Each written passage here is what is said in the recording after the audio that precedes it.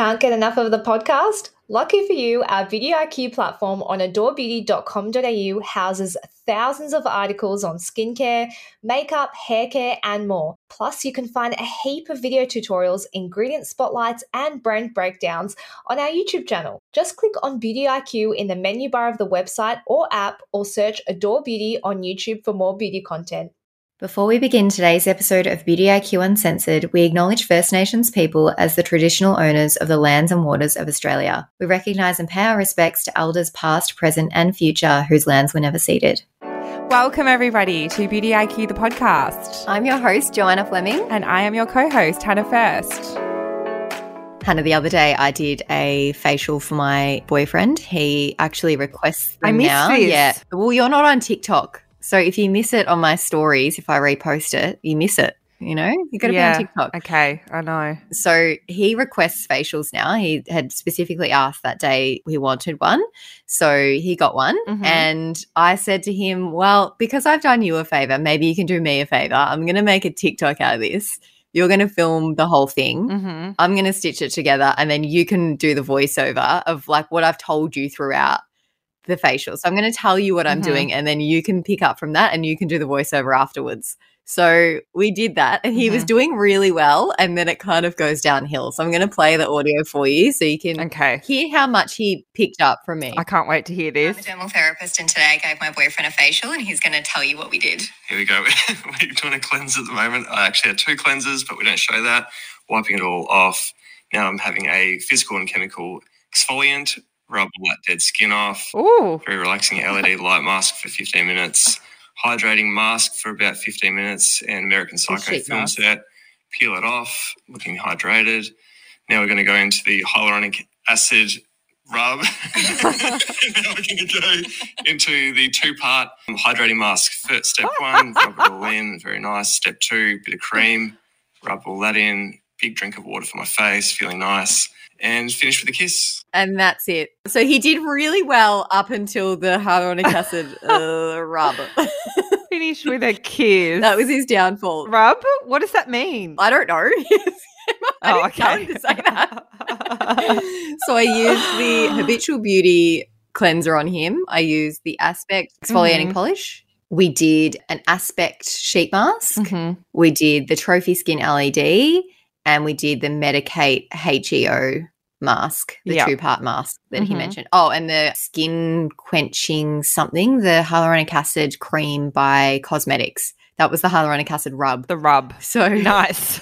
He's bougie. He gets access to a lot of products. So he's very selective about what he uses, and he has requested lately that I repurchase him the Medicate Advanced Night Restore Moisturizer, which I personally really love as well, but it's like over $100. I'm like, you don't need that. You can stick with your La Roche-Posay and shush. I don't have to be buying you that. My boyfriend won't let me take any photos or videos with sheet masks or clay masks.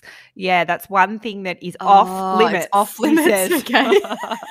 Okay, he's got standards. Mine doesn't. He's like, do whatever.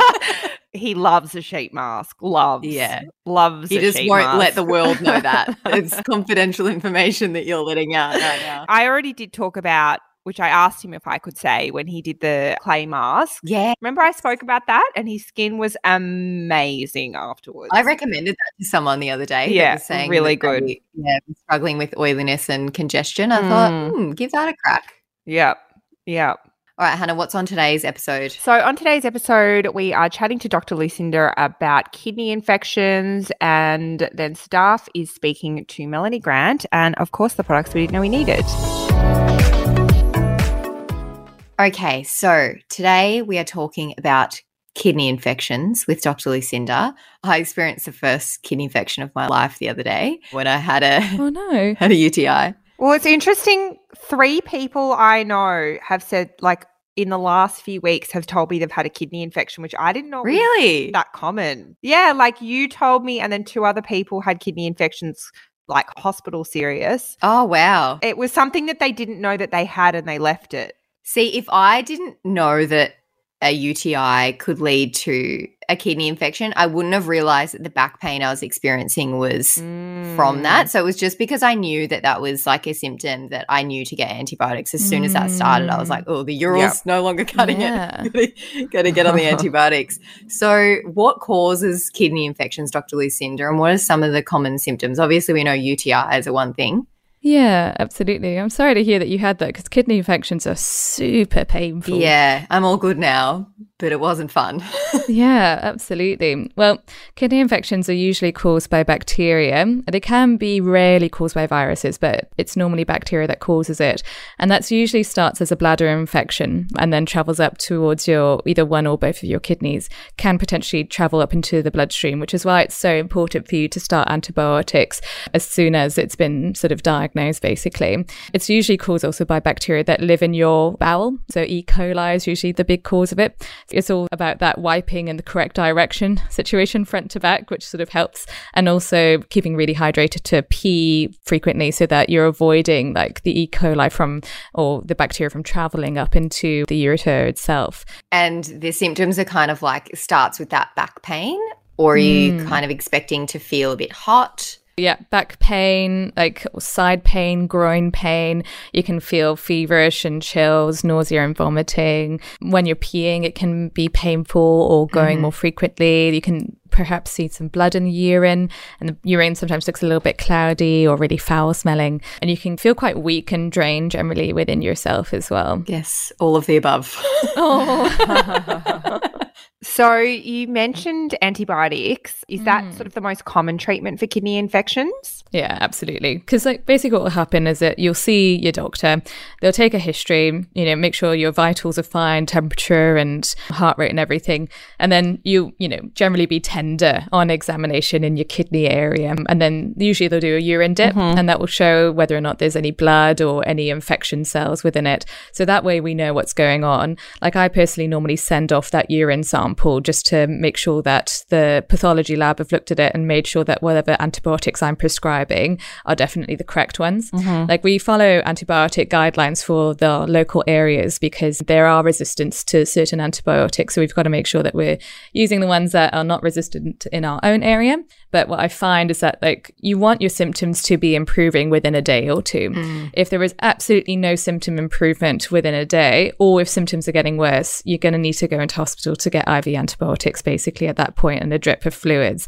And then, say for example, you do, find yourself getting better and stabilize, but, the result comes back from pathology saying, oh, actually this antibiotic would be better. We might call you up and say, hey, I'm going to need to change that antibiotic script to something else. But just to let you know, when it comes to antibiotics with kidney infections, it's particularly important to finish the course. And I know it might seem a bit next level if we're giving you days and days worth of treatment, but it's just really important for us to be able to completely clearly treat this infection. Obviously then pain relief. So you can use over-the-counter pain relief. Sometimes we might give you some stronger pain relief if it's really bad, so whether or not it's paracetamol or an anti-inflammatory of some form. But usually paracetamol and ibuprofen should suffice. And obviously drinking lots and lots of water. You want to help flush that bacteria out and help prevent dehydration. And then rest. So take time off work. Do not do strenuous activities. Really just recover because that can help reduce the risk of complications as well. You guys should have seen me trying to take these antibiotics. They were huge. The tablets. And I've got the tablet thing.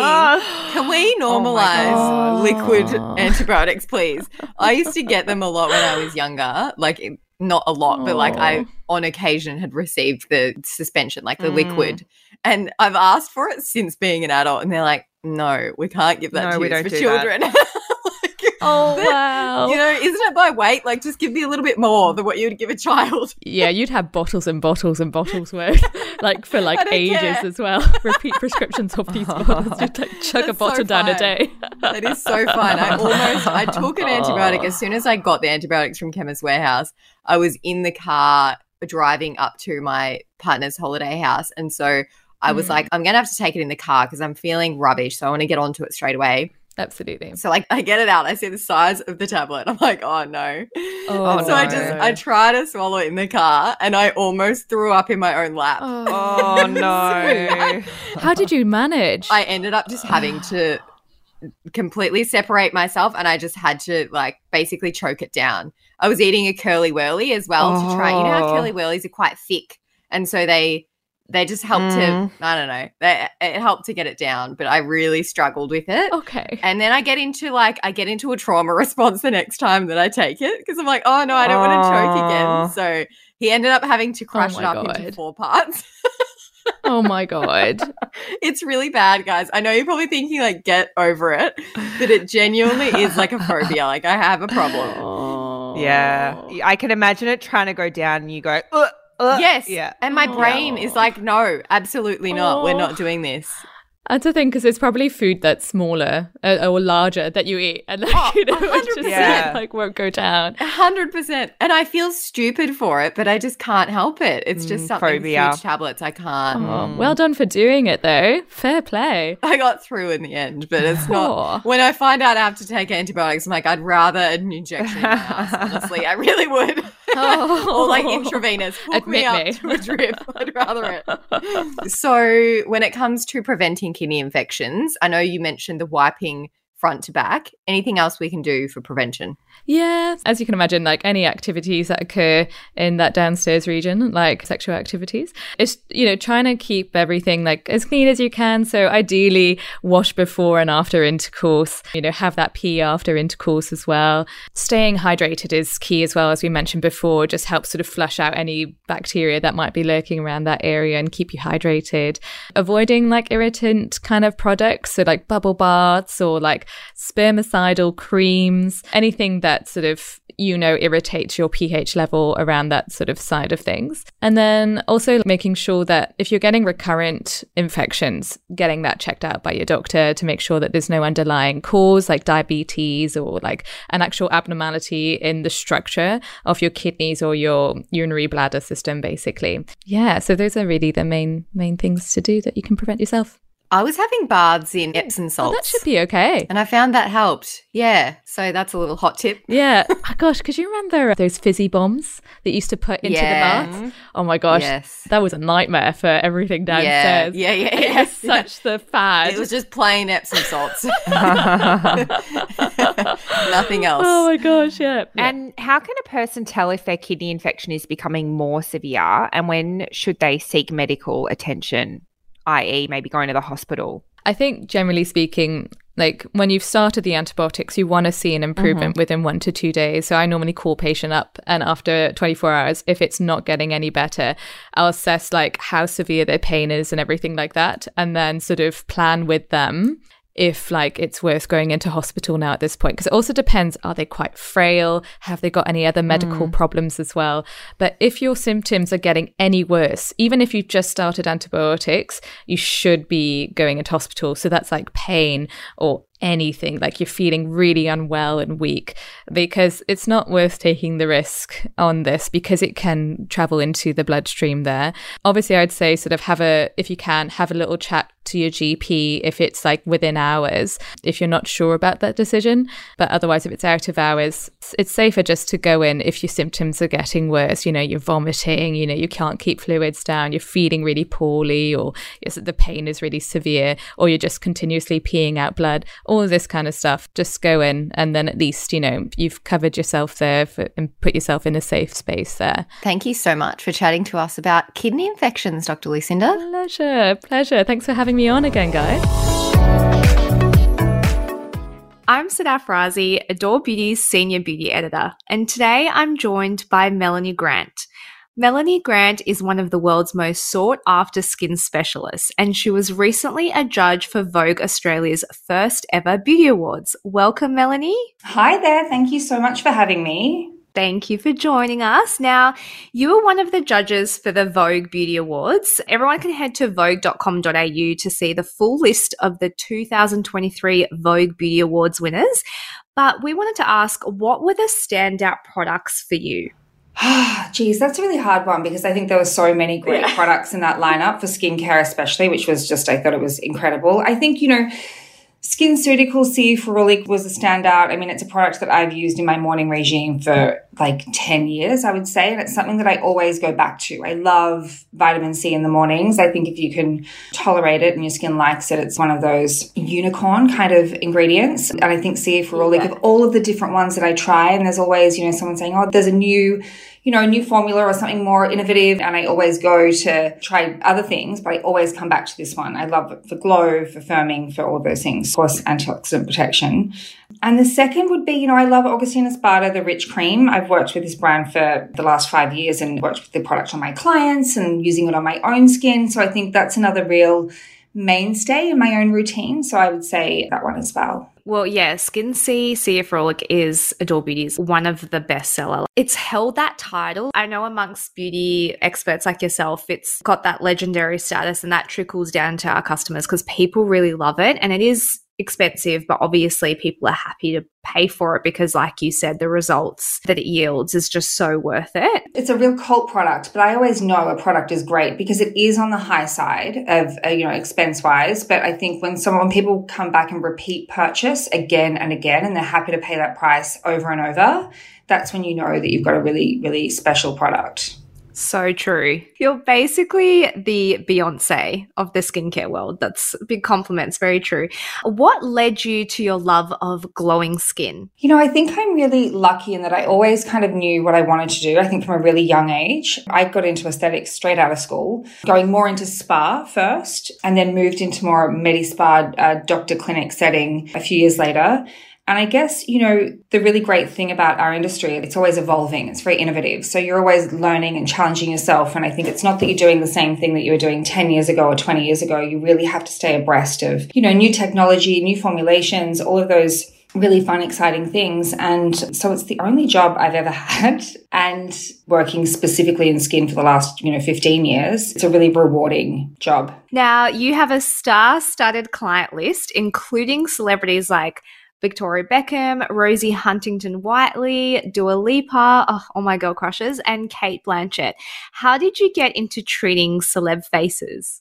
It's really funny because I certainly never set out to be, a celebrity facialist. I mean, even, 20-something years ago when I started in this industry, 24 years ago, saying how old I am, that wasn't a thing. Even 10 years ago, it wasn't really a thing. I think it's definitely become in the last few years, everyone's like, getting a photo with their client or like, having videos, which is not something that look, they add a lot of value to my business and it's fantastic when these clients, feel compelled or comfortable to make a testimonial or recommend me or speak about my work. I think it's the ultimate compliment. But, for me, skin is skin. Whoever's on my table, my treatment bed, it's all kind of much of a muchness. And I think that definitely word of mouth. So I don't believe in PR. I've never had a PR agency. I've never reached out to people. I've never invited people in. I can't even remember the person who was my first celebrity client. I can't remember, proper celebrity. But it's always been word of mouth. And I think, when you do a good job, regardless of whoever the person is, then word will spread and people will come and,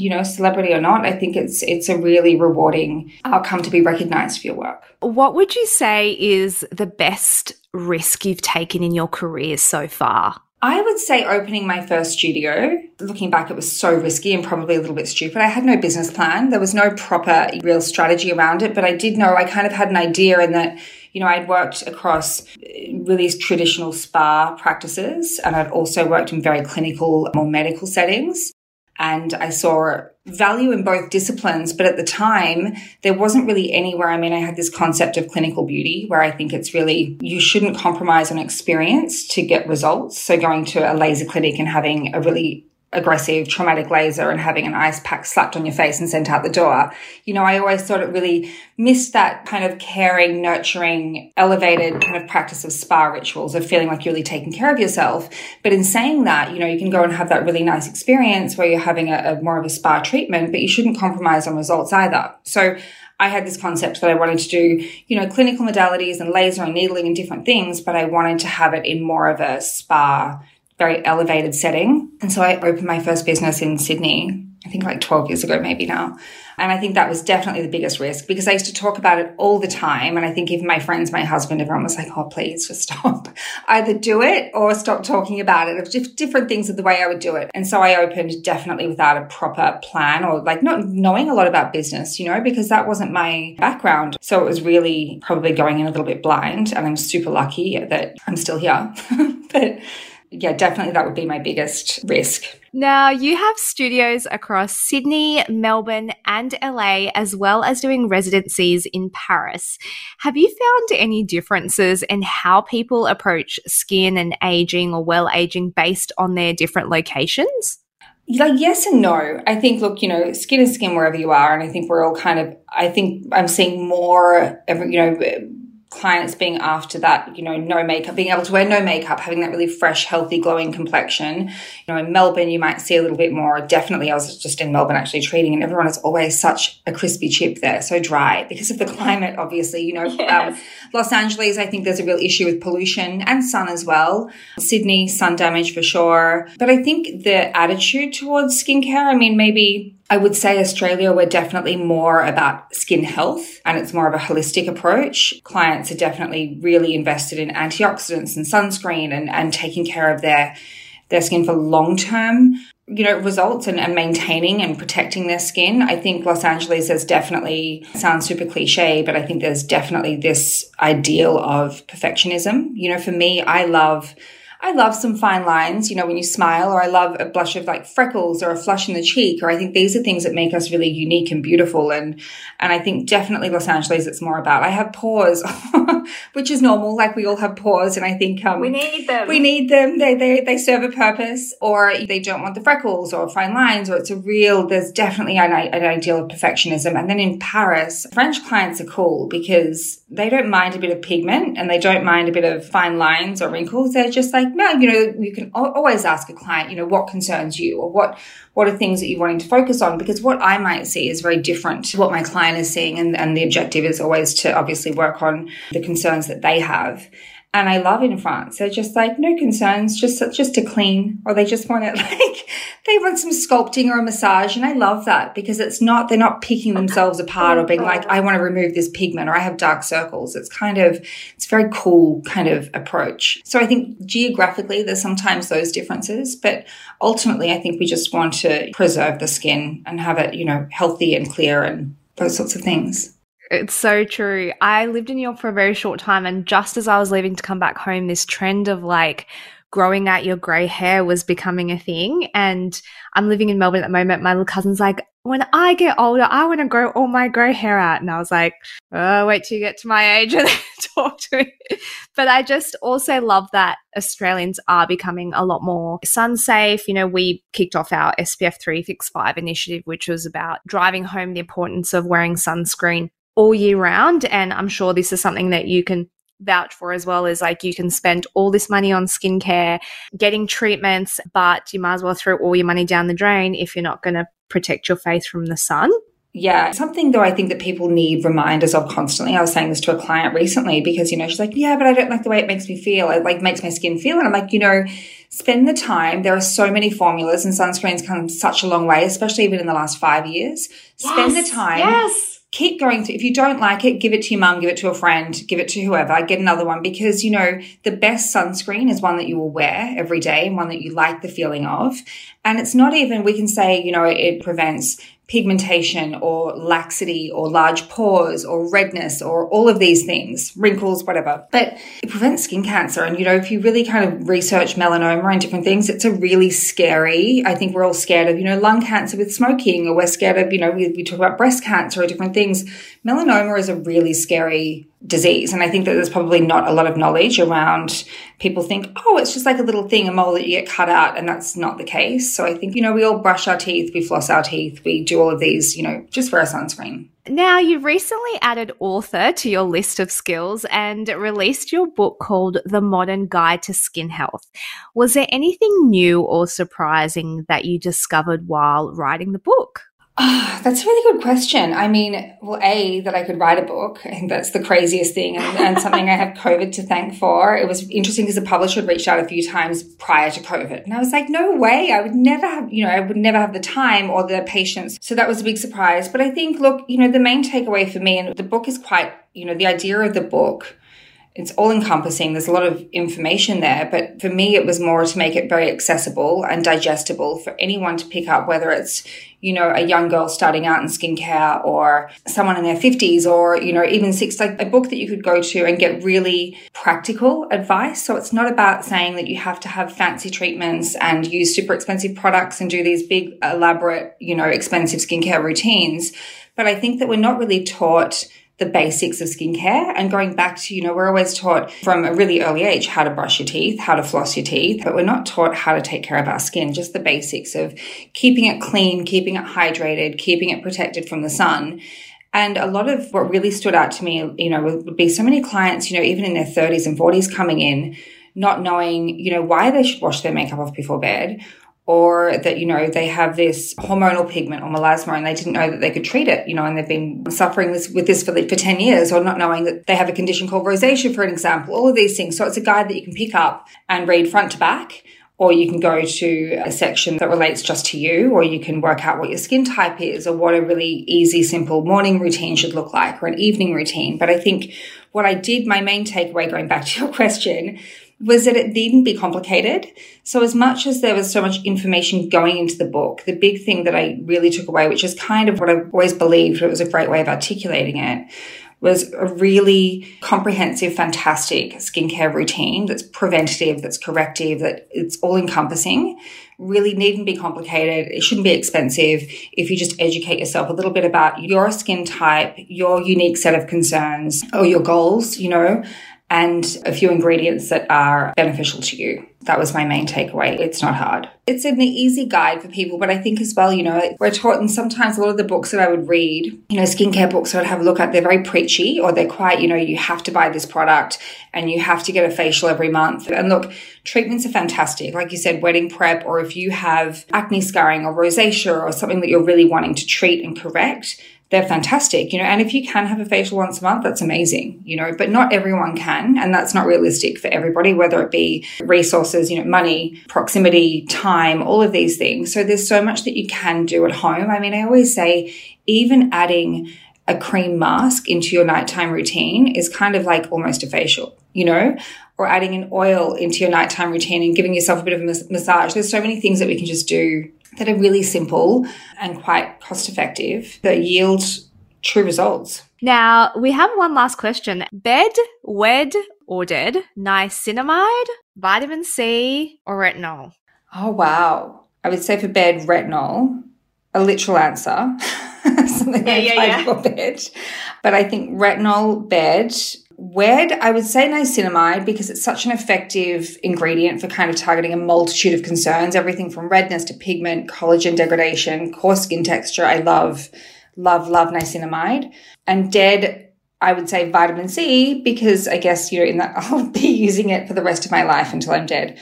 I think for me, vitamin C is something that I put over every other active kind of ingredient. I'm a huge believer that, pollution, free radical aggressors are just as damaging as far as aesthetically. So when I say damaging, not as in, skin cancer and things, but as far as, aesthetically to the skin as UV. I think, pollution can really wreak havoc upon our skin. So vitamin C, we know it's tried, tested, it's proven, we know it works. It's an amazing, amazing antioxidant, but it's also firming, it's brightening, it gives a beautiful glow to the skin. So it's one of those, I love any kind of multitasking ingredient or product. So dead would be vitamin C. That was like the perfect answer.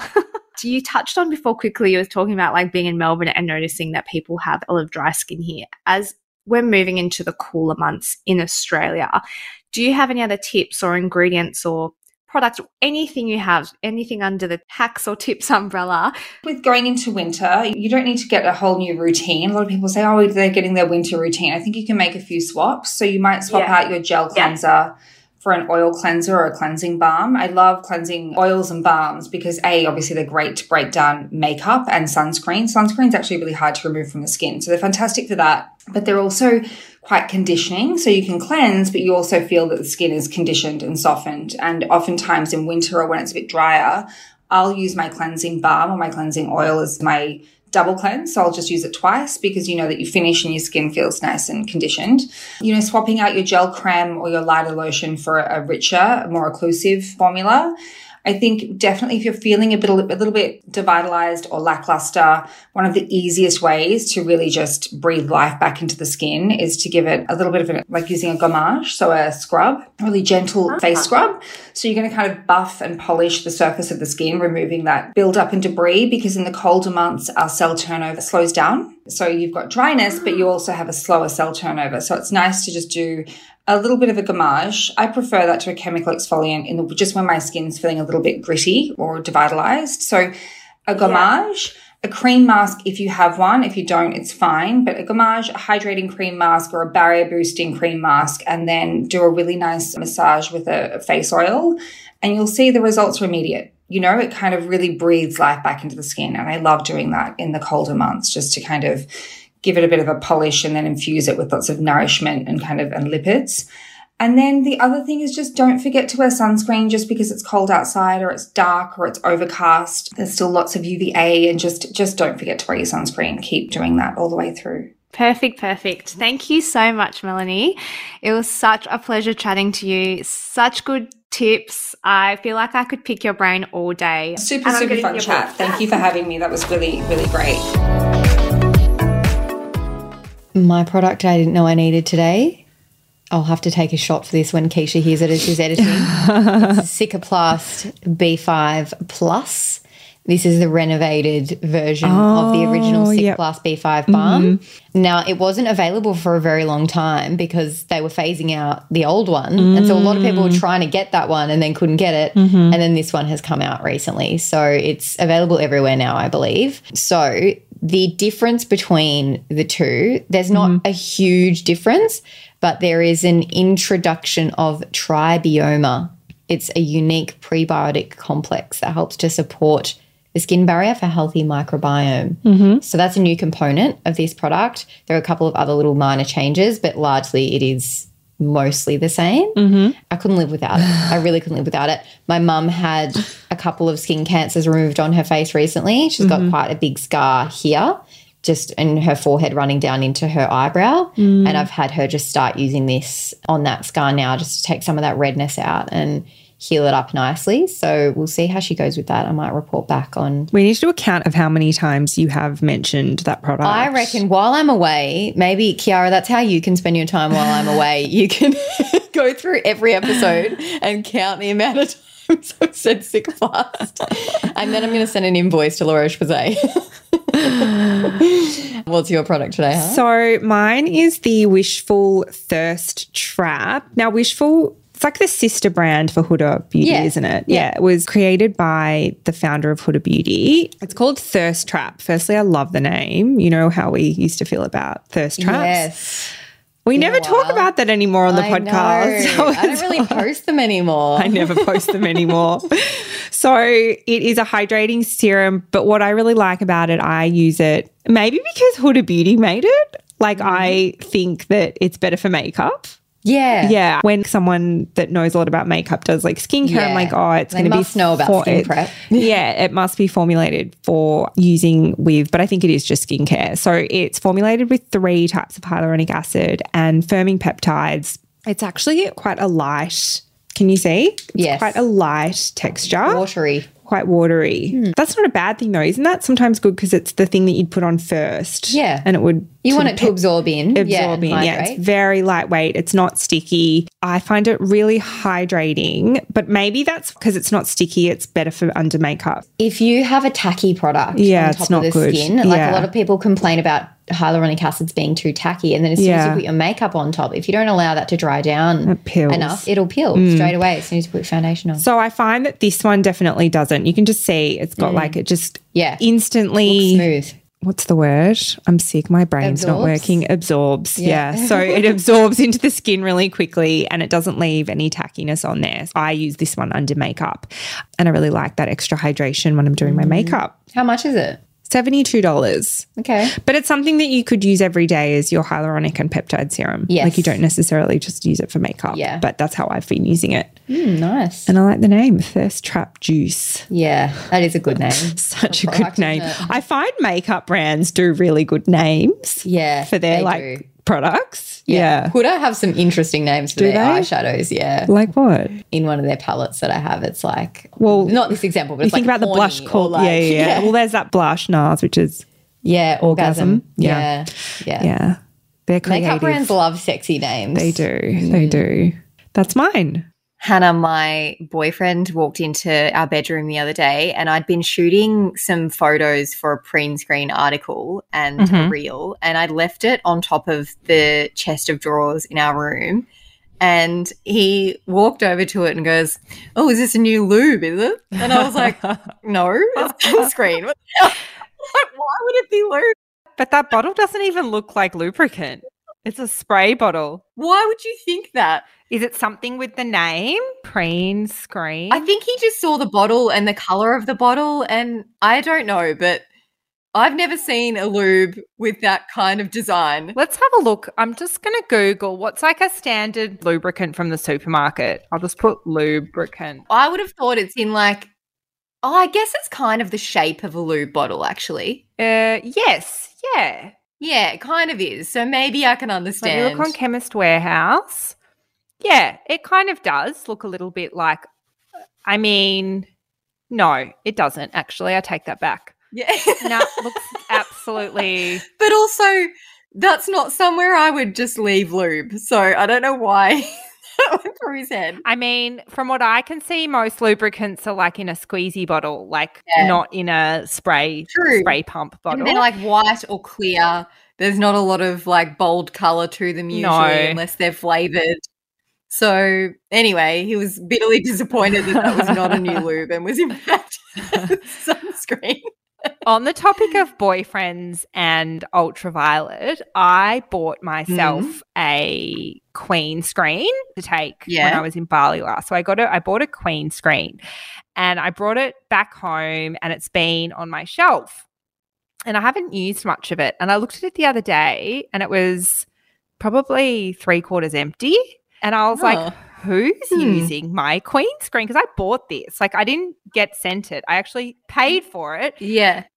And I realized that Nick has actually been taking it from my shelf and using it because he likes it. He loves to do a sneaky little steal, doesn't he, without letting you know? A sneaky little steal of my Queen screen. And I said to him, excuse me, I actually bought that. He's like, oh, but I really like it. And you know what? I thought, well, if he's using it because he likes it, fine. And I sort of relented and said, yeah, you can have it. I think that's a win. A man that's going to steal your sunscreen, he's a keeper. That's a green flag if I've ever heard one. Do you know what it's the thing about it is it's such a thin texture. It's got it's got a serumy texture. Yes. And it's rose scented as well. Actually, on that note, my boyfriend also really likes Xanthalios because of the texture of it. Thanks everyone for joining us today. Don't forget to subscribe and tell your friends. It helps other people to discover us. And also, we really want to know what you thought about this podcast. So if you can leave us a review, that would be much appreciated.